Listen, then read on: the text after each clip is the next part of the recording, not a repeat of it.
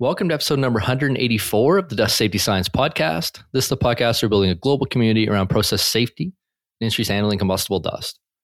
I'm your show host, Dr. Chris Cloney, and today we have on a very special guest, Kaylee Rayner-Brown from Obex Risk. We're talking about application of bow tie analysis and inherently safer design in Canadian wood pellet mills.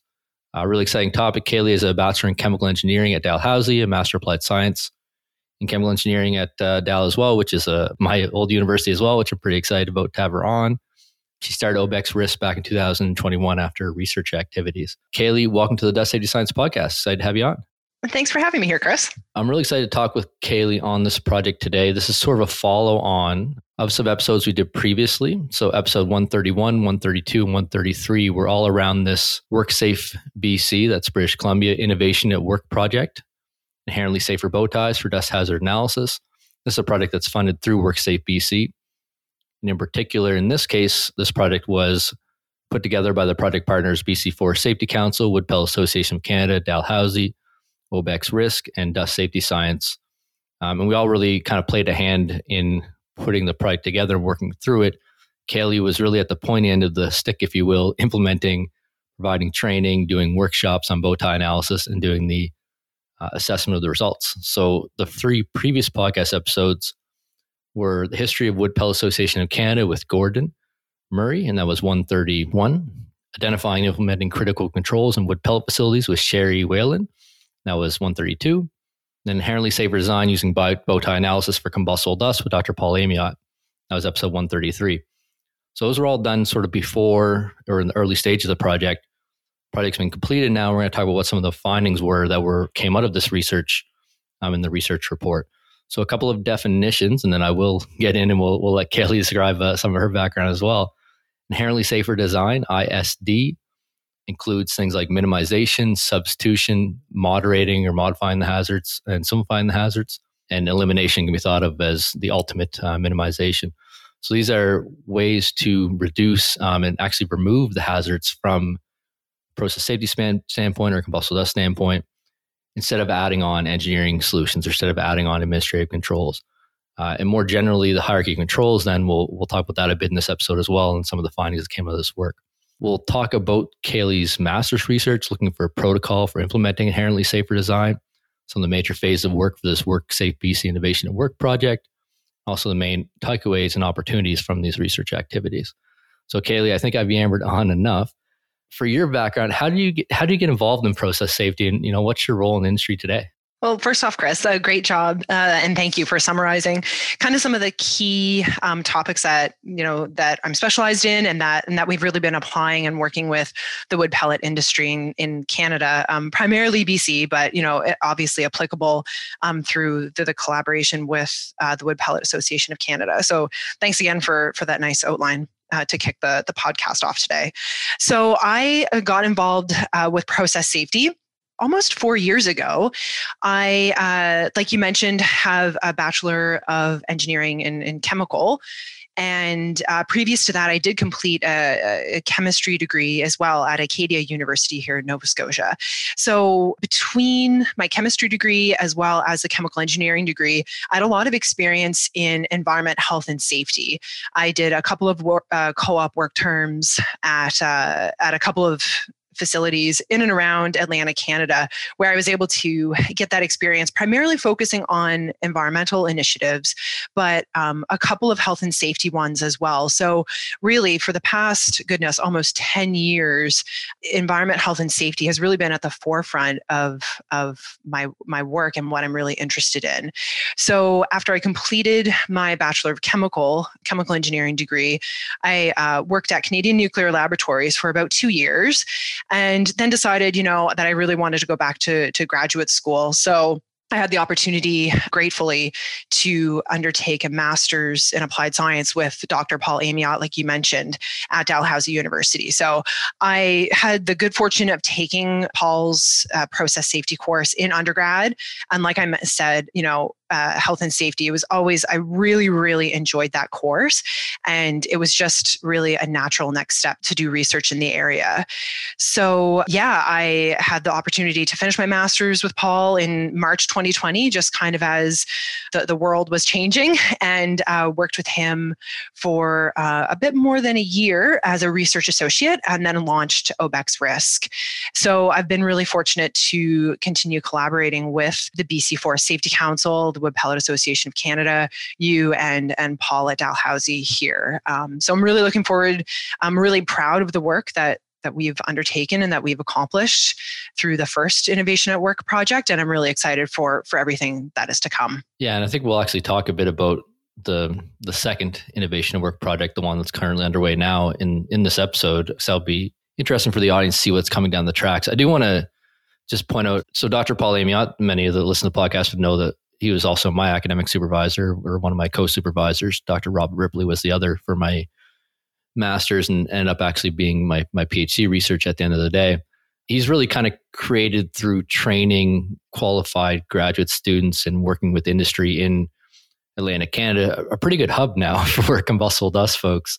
You know, we have Jensen Hughes has an office in Halifax with Martin Cloutier.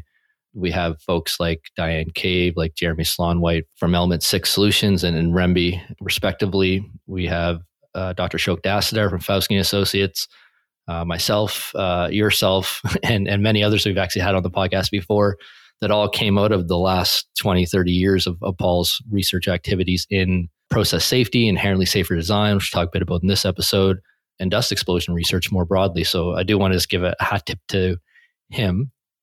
And also, I don't know, I didn't prep you for this question, but how did you end up with Paul as your research advisor? What kind of made you think of that, going down that road? Because I think it's led to some interesting things with your work, and certainly with the formation of Obex and where you're headed with the work that you're doing. Yeah, that's a really good question. There's just so many similarities, honestly, Chris, between, risk management and environmental protection and what we do in process safety. I'd like to think that process safety may be potentially a little bit more, if you will, at least from the environmental protection side of things, maybe a little bit more on the preventative side, if you will. There aren't environmental impacts, from potentially, a loss of containment or, a process safety incident, if we're able to prevent it, obviously, in the first place. And I think a lot of the similarities, it's really interesting from the inherently safer design perspective. A lot of those principles can be, and I probably, they could be applicable, obviously, to environmental protection efforts. So really, just from a risk management and a protection of people and public perspective, health and safety and process safety was just something that always interested me. And of course, Paul's work in the field, he is a recognized specialist in process safety, ISD, dust explosions. So yeah, I was really eager to approach him for that opportunity to undertake that work. It makes a lot of sense to me. And I had down to two supervisors. One was extremely heavy math focused, Dr. Sergei Ikolov, and I would have spent, I already spent 7 years deriving equations, but I would have spent 7 years driving more intense equations, even though the ones that I did work on were pretty intense. But when I did the interview with Paul, just the industry applied aspect of what he's doing really inspired me. And I wouldn't have started the blog at mydustexplosionresearch.com, wouldn't have started the podcast, wouldn't have started DustX research in general, without that applied focus that he given to actually make a difference in industry. So yeah, exactly. In general, Paul is just, we're going to be singing Paul's praises here. Should change the title of the episode to something different. Yeah, exactly. Like I said, I had the chance to meet Paul during the completion of my undergrad. And just the first impression of working with him, he's professional, he's easy to talk to, he's approachable. From the graduate school, supervisor student relationship, that is extremely important, which I did learn throughout the course of my graduate studies. So yeah, I think if anyone is listening to this podcast thinking about going into grad school, I know this could be a whole other podcast, but just really considering what you hope to achieve from graduate school. Are you really looking to develop as a professional? Are you really looking to network? Are you looking to gain that industry experience? Do you want to publish? What is kind of your end goal for after graduate school? And those are all kinds of questions and reflecting that I think you need to do, and looking at kind of the opportunities and options that are out there, and finding someone as a supervisor that you can align with and who can help support you reach those goals. And certainly Paul and I feel like we've been very aligned and had a great working relationship during the course of graduate school, and continue to. So very, very fortunate. Couldn't agree more. And if you are listening to this and you do want to get into graduate work in combustible dust or process safety or environment health and safety, you certainly reach out to myself or Kaylee and ask. We're actually part of a separate committee that we're trying to work on centralizing the resources for explosion research. That's not quite ready yet. I'm sure when that is available, we'll point you to the list and say, here are all the universities that you can go to that have active programs and research projects. So yeah, I appreciate you expanding and going on a little bit of a tangent with me on that topic. Let's kind of circle back around. So we have your research activities. We have your master's work. We have the WorkSafe BC, funded through WorkSafe BC Innovation and Work Project, feeding into this concept of inherently safer bow ties for dust hazard analysis. I want to kind of walk through a couple of those steps. So in your master's research, can you just walk us through this protocol for implementing inherently safer design? You may be able to provide a little bit better of a definition than I kind of botched in the introduction. So you can provide a definition of what ISD is. And then what is this kind of protocol process that you sort of work through in your academic research?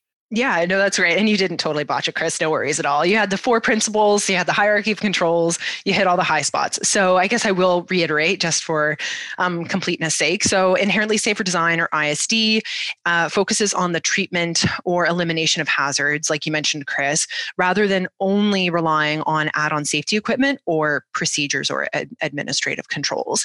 Inherently safer design is based on 4 principles: minimization, substitution, moderation, and simplification. So I'll give some examples in the context of wood pellet operations of inherently safer design. So for minimization, designing equipment or facilities to minimize combustible dust accumulations, for example. So that could be sealing off areas that could be hard to reach to remove combustible dust. It could be minimizing horizontal surfaces where combustible dust could accumulate, adding slopes and edges where possible. Those are just a few examples of minimization. For substitution, there's a number of opportunities there. It could be substituting the correct electrical equipment for the hazardous area that the electrical equipment is being used in. It could be substituting conveying methods from, bucket elevators to more dense forms of transport. And another one may be, using conducting materials for conveying combustible materials, example.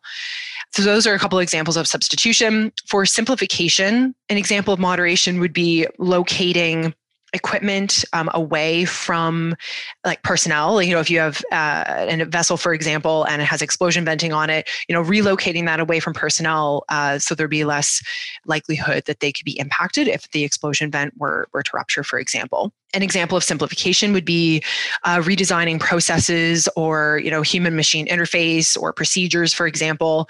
That's a bit of an administrative overtone, but making it processes more easily understood, simplifying them, reducing chances for error.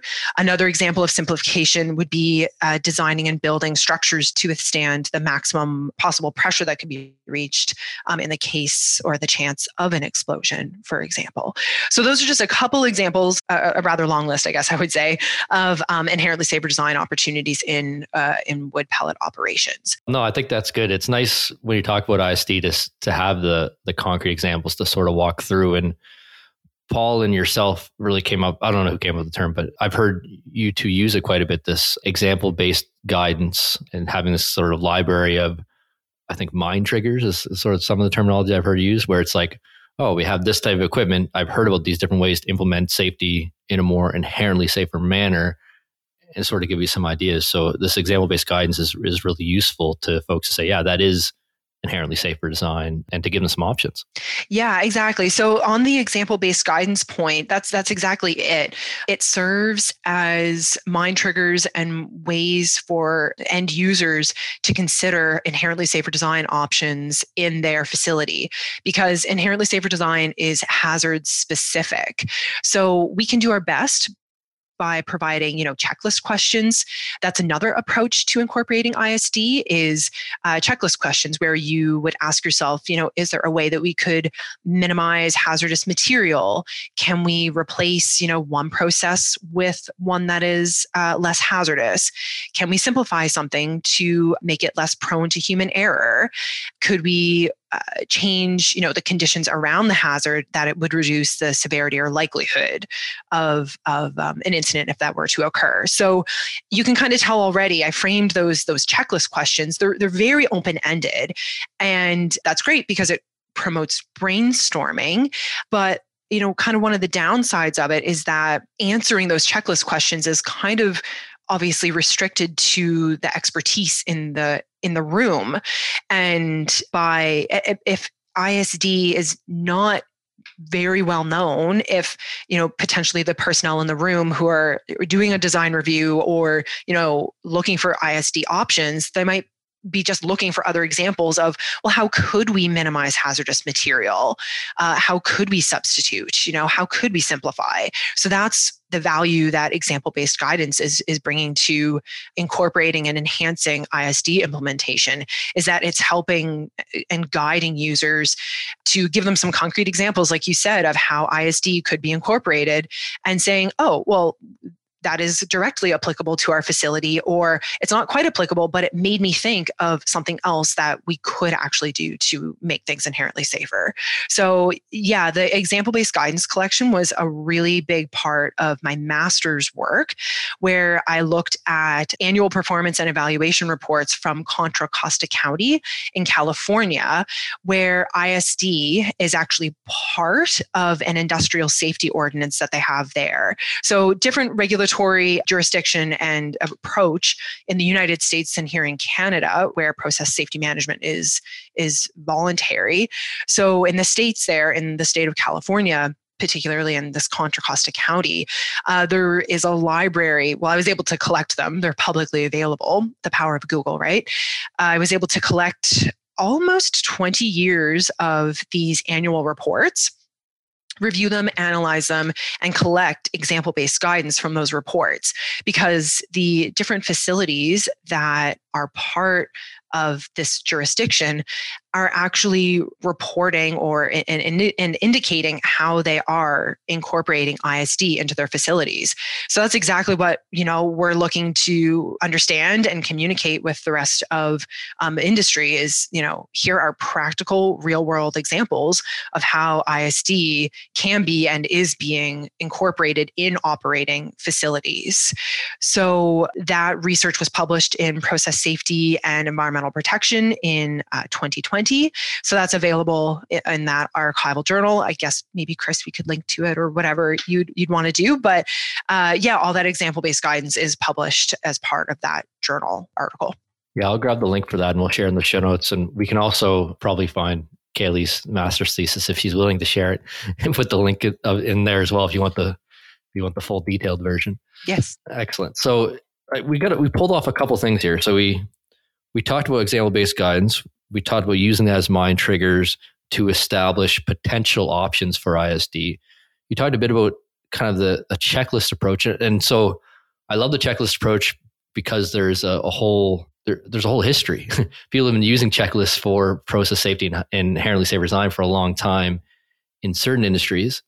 But then I also struggle with it because we haven't been doing as much in combustible dust.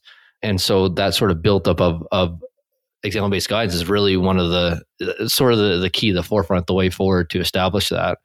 You mentioned how in your thesis, because of the reporting requirements to explicitly report ISD activities in Contra, I hate that county's name. We'll call it CC County because I'll keep messing it up the whole time, in California. Because those reporting requirements, you're able to peel out and establish some of that example-based guidance in your thesis. So those are some of the elements. What are the steps, I guess, that you used really in the innovation at work project for establishing the hierarchy of controls and critical controls for these wood pellet mills? Like, was there standard procedures that we used to go through? That's a great question. So I guess at this point, I should probably circle back to just kind of highlight, because I don't think I really explicitly discussed it yet, the protocol for implementing inherently safer design. Chris, I know that you asked me, I got off track with the example-based guidance. Page 131 of Kaylee's master's thesis. Yeah, exactly. Yeah. So, I mean, the protocol is it's one approach, and it's an approach or a framework that an end user could apply to incorporate inherently safer design within process hazard analysis, specifically bow tie analysis. So when we talk about inherently safer design and the hierarchy of controls for combustible dust risk management or risk management in general, you use all four types of controls. It's not that we are saying that you can only use inherently safer design. ISD should work in conjunction with those passive engineered controls, active engineered controls, as well as those safe work procedures. So in terms of the protocol for incorporating ISD, we're just encouraging users to first think about adding in and identifying ways that you could incorporate inherently safer design into your safety barriers, into your safety measures, and the safety systems that you are currently using at your facility or designing into a facility. We're just asking or encouraging you to incorporate ISD first prior to those add-on engineered and procedural controls. So in the protocol, you would first off identify kind of what life cycle stage you're at in the facility. So are you at the design stage or are you operating? Because inherently safer design is most beneficial when incorporated at the design stage. That's kind of where the most benefit, the most value, if you will, is seen. But that's not to be said. There are opportunities to implement that during the operational life cycle stage too. But we just first encourage you to identify, reflect on, okay, what life cycle stage am I at? Because that may affect the feasibility of some of the recommendations that come out after applying the protocol and after identifying some ISD opportunities and say, we're at the design stage, let's, go this design route instead. Let's take this ISD design route, or we're at the operational life cycle stage and it's just not economically feasible, for example, to do such and such change. But, at least we've documented it, we've reflected on that.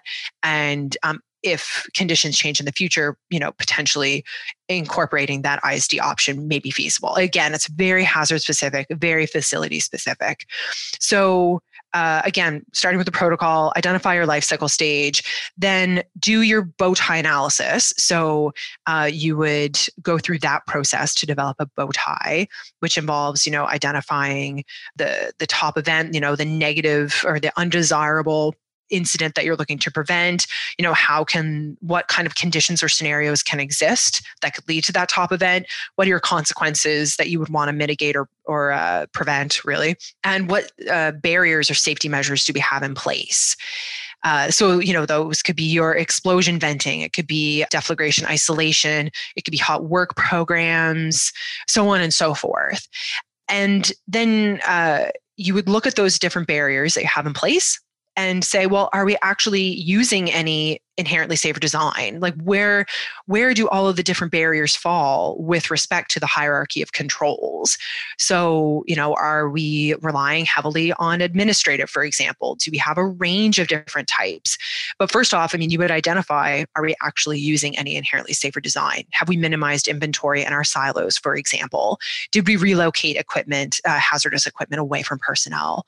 So identify ISD first, and then start to look at that example-based guidance to start to identify, okay, how may we incorporate some ISD principles? And after you do that, then you would consider, okay, well, do we need to add on any additional, engineered or procedural controls? Can we incorporate deflagration isolation if we haven't already? So on and so forth. And then at the end of the protocol, you would just look at the different recommendations, look at what ISD options were identified, and consider what is feasible and how you want to move forward, really. So at a very high level, that's the protocol. But the rub is, just consider ISD prior to moving on and only relying on those add-on safety controls and procedures. I think it's really important to establish that. The two pieces, you explained the protocol really well, and I sort of drew a picture and of how the steps sort of work in my mind. But two notes. One is it gives you a place to explicitly consider and asking questions about, you adjusted your terminology there at one point, which is really good. You went from can we incorporate ISD to how may we incorporate ISD. So actively thinking about ways to incorporate it, and you do hear this quite a bit. Like I've talked to folks from industry about inherently safer design at some points, and they say, well, we're past the design stage, so it can't be done. I'll just give kind of an example, because you did sort of say, well, it's most beneficial the earlier you can do it in the life cycle. If you do it in the design stage, that's really great. So an example of this is like from Trevor Kletz's autobiography, By Accident, A Life Preventing Them in Industry. And he's often seen as one of the forefathers of inherently safer design. And Paul has worked quite a bit with Trevor before his passing a number of years ago. Well, the example is having an elderly parent that lives in a home alone. It's a 2-story house. So you have some options, right? Their bedroom's upstairs. You can get them a chairlift. You can, tell them this is the right way to go down the stairs. You can make sure they have a cane handy at both sides of the stairs. So they have all these engineering and administrative possibilities to reduce the chance of falling down the stairs. Or you could buy a new house that doesn't have stairs. So that's inherently safer for them than trying to find better ways for them to go up and down the stairs. So that obviously then talks about feasibility. Well, can we afford a new house? Can they move? Do they want to move? That's where the checklist sort of falls down, and these other more comprehensive approaches, like you're talking about your protocol, the protocol developed with your thesis work and used sort of in this project, you start to evaluate feasibility. Well, maybe it's not feasible. Well, okay, then do we just throw it all out the window and say this inherently safer design thing's no good? Well, probably not, because what if, we just move his or her bedroom downstairs? So it's like, oh, we have this nice big room here. Well, let's just move the bedroom downstairs, and then they don't have to go upstairs. So there are ways to incorporate inherently safer design that is inherently safer without administrative controls, without engineering controls during the act, without actually going to square one and redesigning. It just takes some critical thinking and maybe switching that terminology to how can we but in what ways can inherently safer design, or will inherently safer design work in this situation? I don't know. That's a pretty big spiel, Kaylee. Anything to add about that? I think that's a fantastic example, actually. No, I have nothing to add. And I hope that kind of paints a picture, I guess, for the audience who may be less versed with ISD, if you will. That's a nice, realistic, real life example. So no, nothing to add. No notes. Well, it comes from Trevor Kletz himself. At least the stairs in the house. I added the non-design aspect of it while you were talking here. That's fantastic. So we have this protocol if I had to summarize the high-level steps, it would be build a bow tie diagram for the top-level events you're trying to prevent. So this could be a dust deflagration, a dust explosion in a piece of equipment, ignition. There's several options here. Identify all the threats. That's your left side of your bow tie diagram. Identify all the consequences. Look at all the barriers or controls that are in place currently today. Then evaluate, start to rank them. Where are they in the hierarchy of controls? Are there any inherently safer design barriers put in place? And from that, then you start to look at, this is where we're at today. Then you start looking at example-based guidance to say, well, in which ways can we include inherently safer design? Which ways can we include less elements that are further up or down the hierarchy of controls, whichever way you look at it? And then getting into feasibility. And then there's even more than that. There's degradation factors and other things, down the road for those barriers as well. Yeah, precisely. I guess, was that sort of the process that was used in this innovation work project? Maybe talk about that a bit, and then we'll circle around to some of the outcomes of the research. But what did you end up doing with the wood pellet mills, and what did that look like? Yeah, that's great. I'm really excited to kind of share how this has been applied in the wood pellet industry. Really grateful and fortunate to be able to directly apply my graduate research to an industrial problem and develop a solution.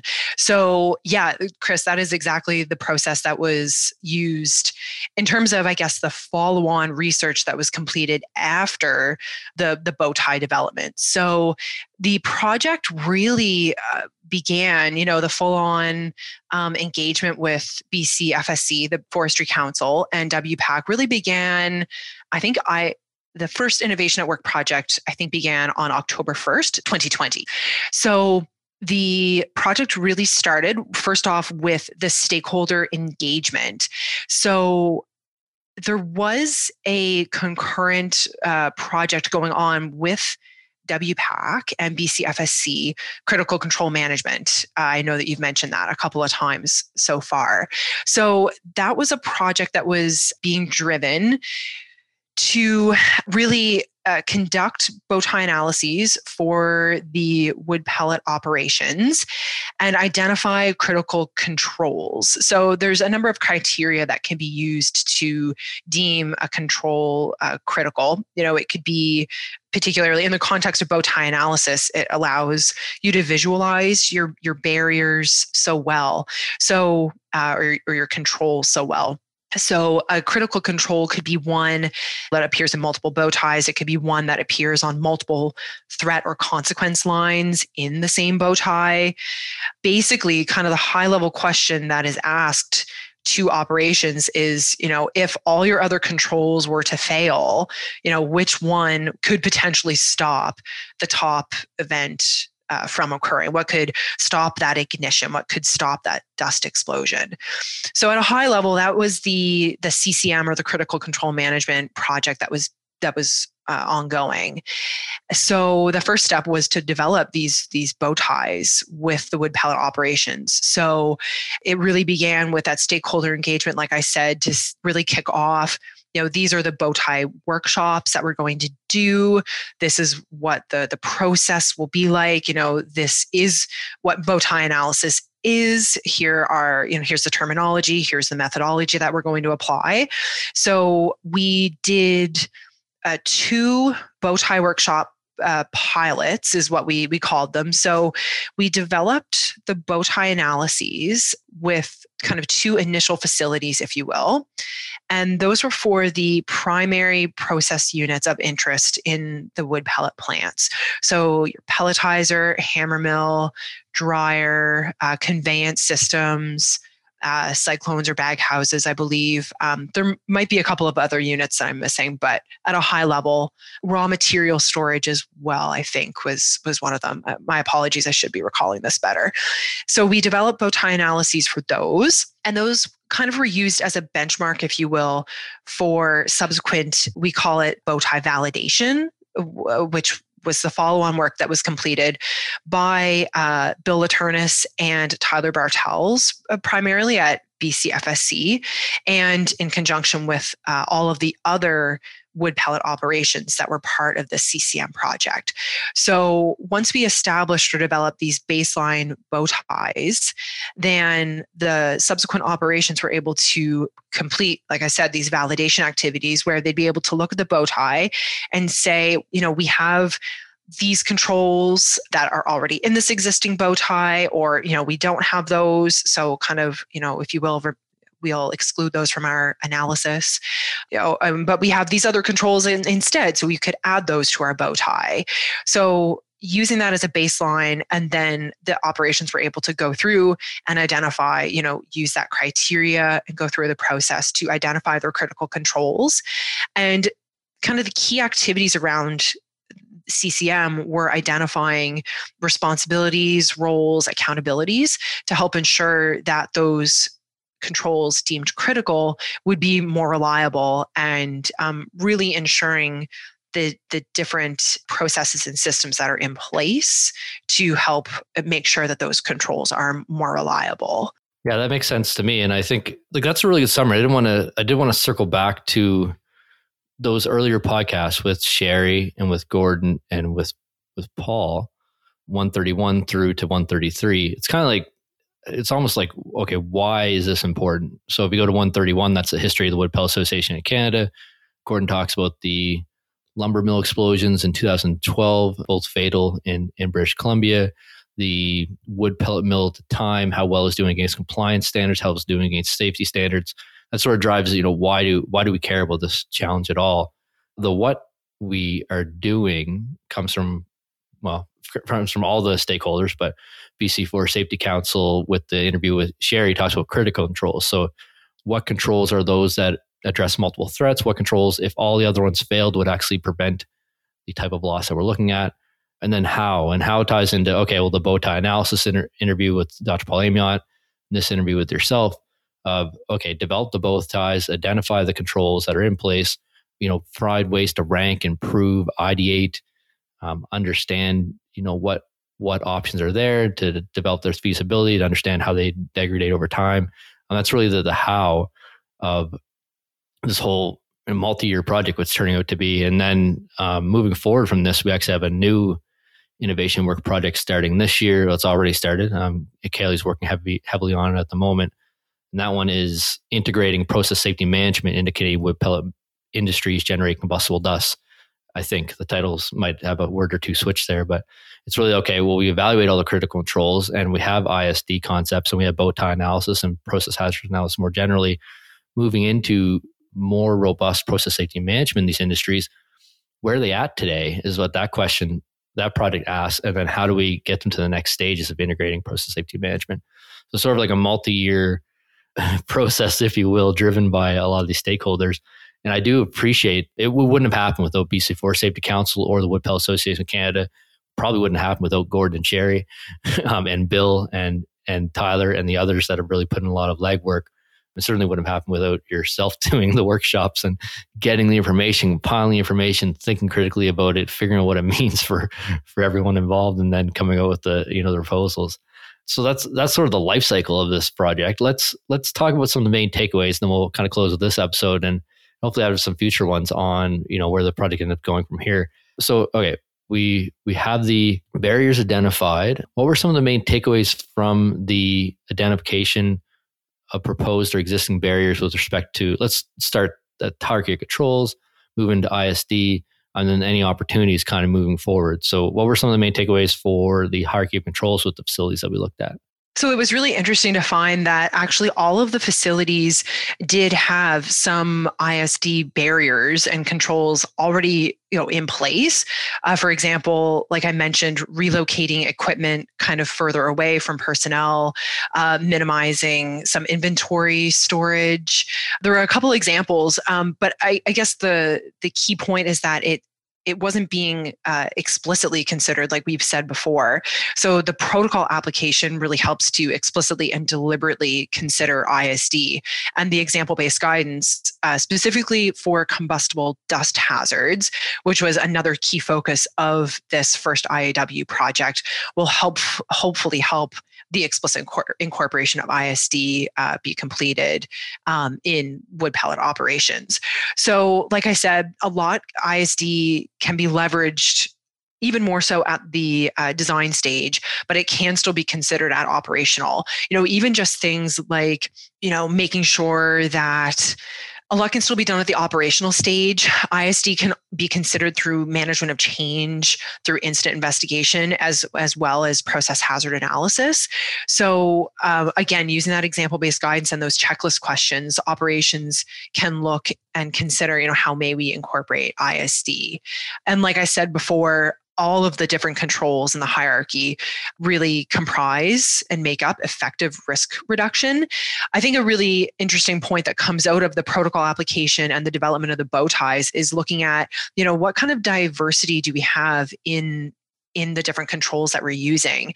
In some cases, in some bow ties, there were some threat lines that were primarily administrative controls.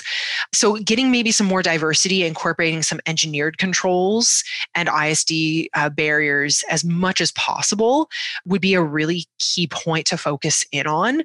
Because when you have, for example, all administrative controls, and then you go that next level and find that for the degradation factors and the degradation factor controls, when those are also administrative, I think that that's really challenging because you have inherently weaker administrative barriers. And then the only controls that you have in place to help ensure that those barriers would be less likely to be defeated are also administrative. It's a bit of a double whammy, if you will. So there's also an opportunity to apply the protocol and look at that next level of the bow tie and looking at those degradation factor controls and say, can we automate something where we can, instead of having, someone manually check something instead? Can we add an alarm, an active engineered system here? Again, just removing that human element and moving as high up as you can on the hierarchy. I think that would bring a lot of value to the operations as much as possible. Yeah, I like that. And I think there's a couple of key points. So we did dive into combustible dust hazards in this project, which is really nice. And eventually the project report and work will, I think, be made available through WorkSafe BC's project program. It's sort of under review now. And when that becomes available, then if you're interested in that, just send me an email and I'll let you know what the status of that, kind of coming out public is. But just collecting those hazards up for the industry involved. And do you know how many members Wood Pellet Association of Canada has? Like generally like a couple dozen mills in Canada. Is that close? Yeah, you can look at canadianbiomass.com or .ca. Sorry, I'm not sure which it is. They do have a really cool Canadian-wide wood pellet plant map. So you can see actually where all of the different plants are. And at the bottom, there is a table that would state the company and the annual production as well. So I want to say, I hope I do this justice, I want to say there's over 40 plants across Canada. Some of those are owned by the same company. So the same company would have multiple facilities. But in all, in terms of the critical control management project, I believe there were 15 different facilities that partook in and were involved explicitly in the CCM project. Yes, and that's what I kind of want to highlight is, so these combustible dust hazards were brought to the forefront, evaluated with an explicit approach for these 15 facilities, and then potentially, more within Canada that can rely on this information. And a couple other points you point, like, so explicitly writing down in the framework the different elements, it's sort of like, it's the next level. So you said you went through and in the process of the bow ties and looking at the controls that are in place, established, there are some inherently safer options here. We moved equipment from point A to point B. We've moved conjugation areas that people generally at, away from different areas. So there's things that were put in place, but they were probably put in place under a framework of like, oh, that's a good idea. Oh, that's a good idea. And never documented or written down or sort of evaluated on how good of an idea it is. And if I tie back to this elderly parent in a house, well, okay, so say we did this analysis and we determined that they should sleep downstairs and that's great. But if we wrote those down, it comes where they're actually going to buy a new house because it becomes feasible in the future to make changes. We might forget, go, oh, well, look, this house, it's really awesome. It's got 3 stories and the price is perfect. Realize that, oh yeah, our establishing factor for this was to get rid of stairs. But we forgot to write that down as, it's sort of just a good idea gone in the wind now. So explicitly identifying the ideas that come up, ranking them against hierarchy controls, ranking them against inherently safer design concepts, documenting that material is really good. And then you kind of mentioned a couple other key ones here. So I wrote them as diversity, integration, and robustness. And I don't know if I've heard them kind of said this way, but diversity is a great one. You need a diversity of controls so that you don't want to have everything that's reliant. I can't think of a great example, but if you had like a really heavy windstorm, you don't want to knock out all the controls that are susceptible to a windstorm all at the same time. That would not be good. So having some sort of diversity of controls or indoors and outdoors or whatever might protect against that. That's not a great example, but it's something. No, that is actually, Chris. I think that's a great example. And that also kind of, when you're doing a bow tie analysis, a scenario like that could be captured, and that's that common failure mode. So that's a really good point. And then, so the integration between them, like I know in a really, when you're doing these type of assessments, it's great to have to have them be independent. Yes. I think it's what we're striving for, but in real life, things rely on each other. Wind power can knock out power to multiple things at once. One control might be, across different threats. So how are they integrated in establishing that? And then the robustness, and the robustness ones that I see quite a bit with our work. And we even talked about it. The example was the material chokes in a screw conveyor. So you can remove a couple threads of the screw, you get a material choke. The explosion protection design concept is that material choke will stop an explosion propagating from point A to point B through that screw. Which is inherently safer design. Exactly. So we had some great discussions with Jeff Mycroft in episode 177 and 178 of the podcast. First off, that whole screw thing I just said is, I don't have the statement in front of me, but NFPA, at least for the last decade, has said that's not an effective explosion isolation technique. It was tested and due to a lot of industry loss and due to just actually testing an explosion in a screw conveyor, it was found that material was being pushed out and didn't work even as designed. But in addition, I'd say it did work. Well, it has an inherent administrative control. You need to keep material in that screw. So if you ever run it dry, you're going to have the explosion propagate through that screw. So here we have a really nice, inherently safer design option, but it's controlled by a kind of a flimsy administrative control where, if you're like, it may be it may be multiple times a day that you run that material through that screw until that blockade's not there anymore. Depends on the operation. In some cases, you may have it choked all the time. But if it's controlled, if an ISD control is controlled by such a flimsy administrative control that's easy to overpass, then you haven't really done justice in making your it's kind of like sticking grandma in the room when she doesn't want to be down there, and then she's sneaking up the stairs to sleep upstairs at night. Yeah, 100. So Chris, you really hit on another really key finding in my master's research was that we've mentioned degradation factors. So those are the conditions where a barrier could be less effective.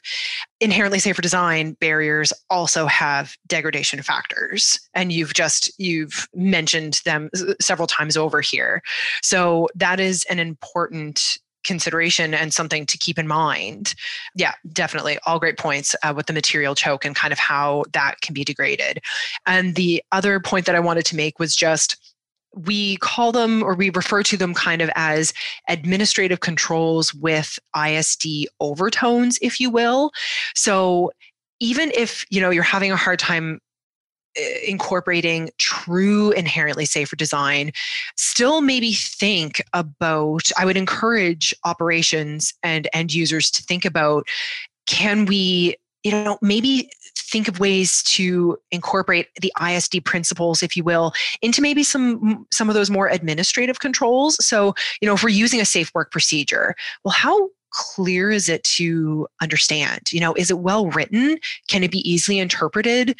So on and so forth. So I would still encourage, administrative with ISD overtones, if you will.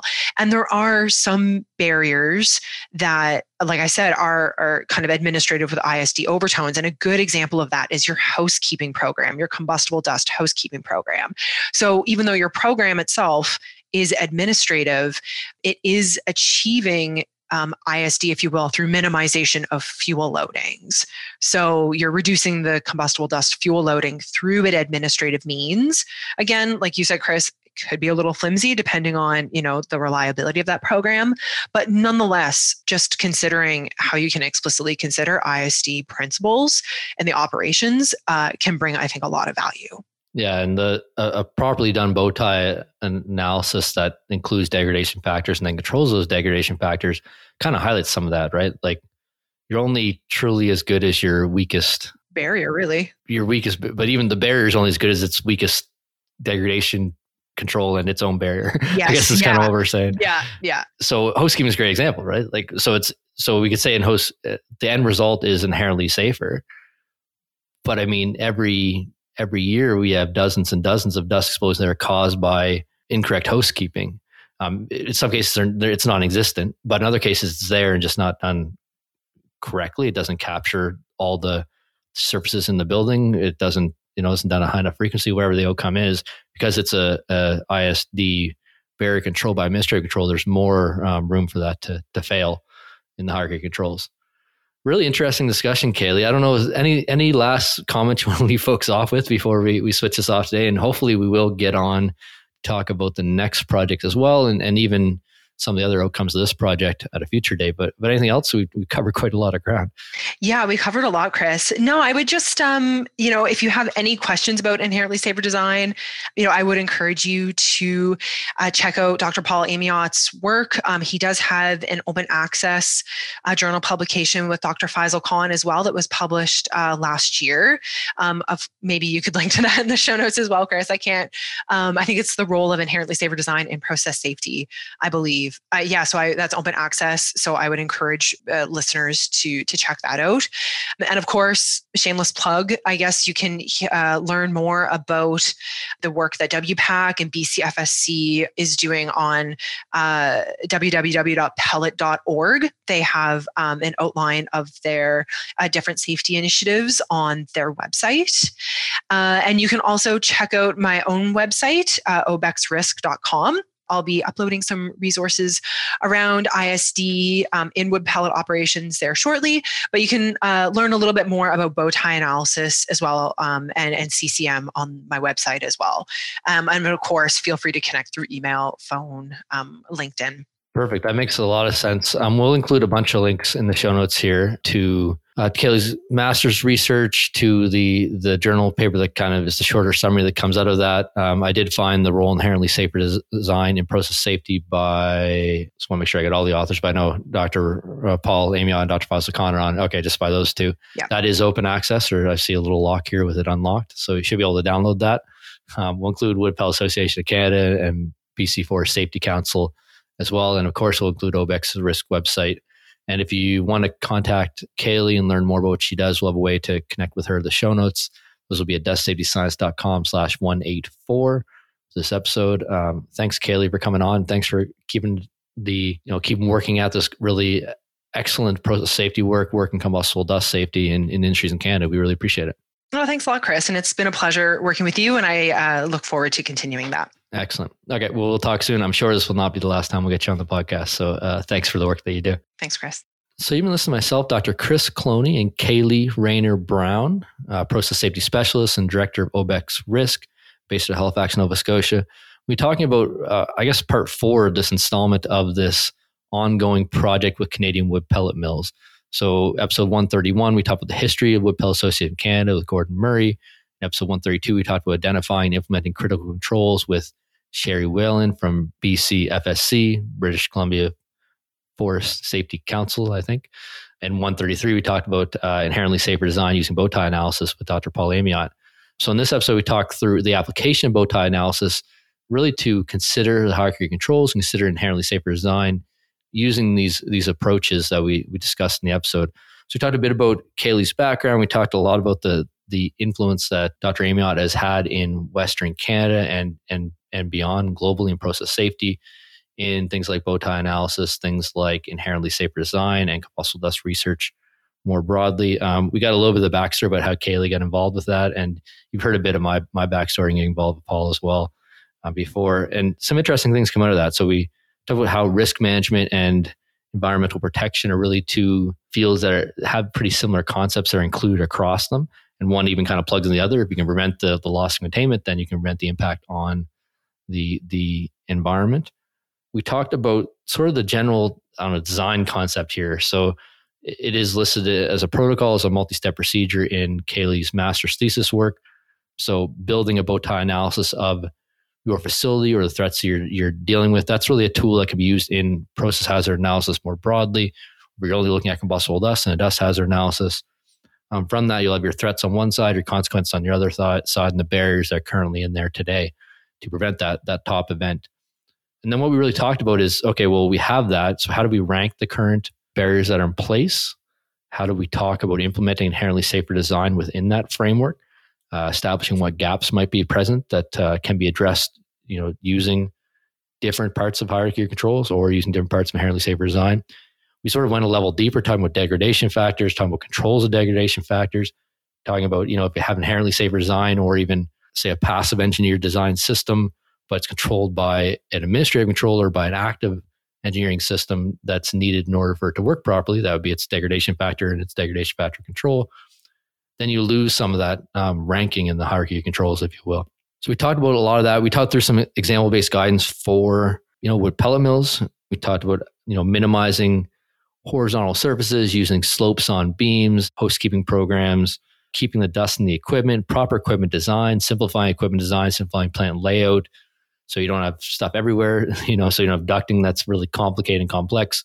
Those are all different elements. We talked about human-machine interfaces, electrical equipment, changing out and substituting one type of equipment for another, substituting one type of conveying method for another.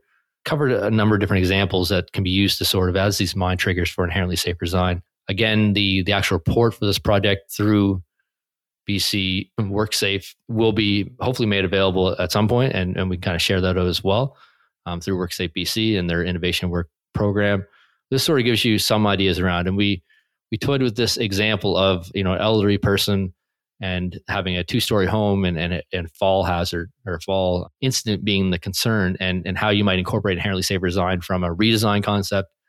If that's not feasible, then how you might incorporate inherently safer design with what you have today, and how some administrative controls might come in place. You might need to stick some boards or something across those stairs so they don't keep going up them. But it's kind of a fun example just to give an idea about how some of this stuff works together. So I do want to close up by thanking everyone involved in this project: BC Forest Safety Council, Wood Pellet Association of Canada, Dalhousie, Obex Risk, and the work that we are doing through Dust Safety Science. And also thank WorkSafe BC for their continued efforts for improving combustible dust safety, improving process safety with the industries there. We're going to close this episode today. As always, I want to say thank you for listening to the Dust Safety Science podcast. We have a safe, productive week ahead, and I appreciate everything you're doing. The industry's handling combustible dust, making them safer with the work you do every day.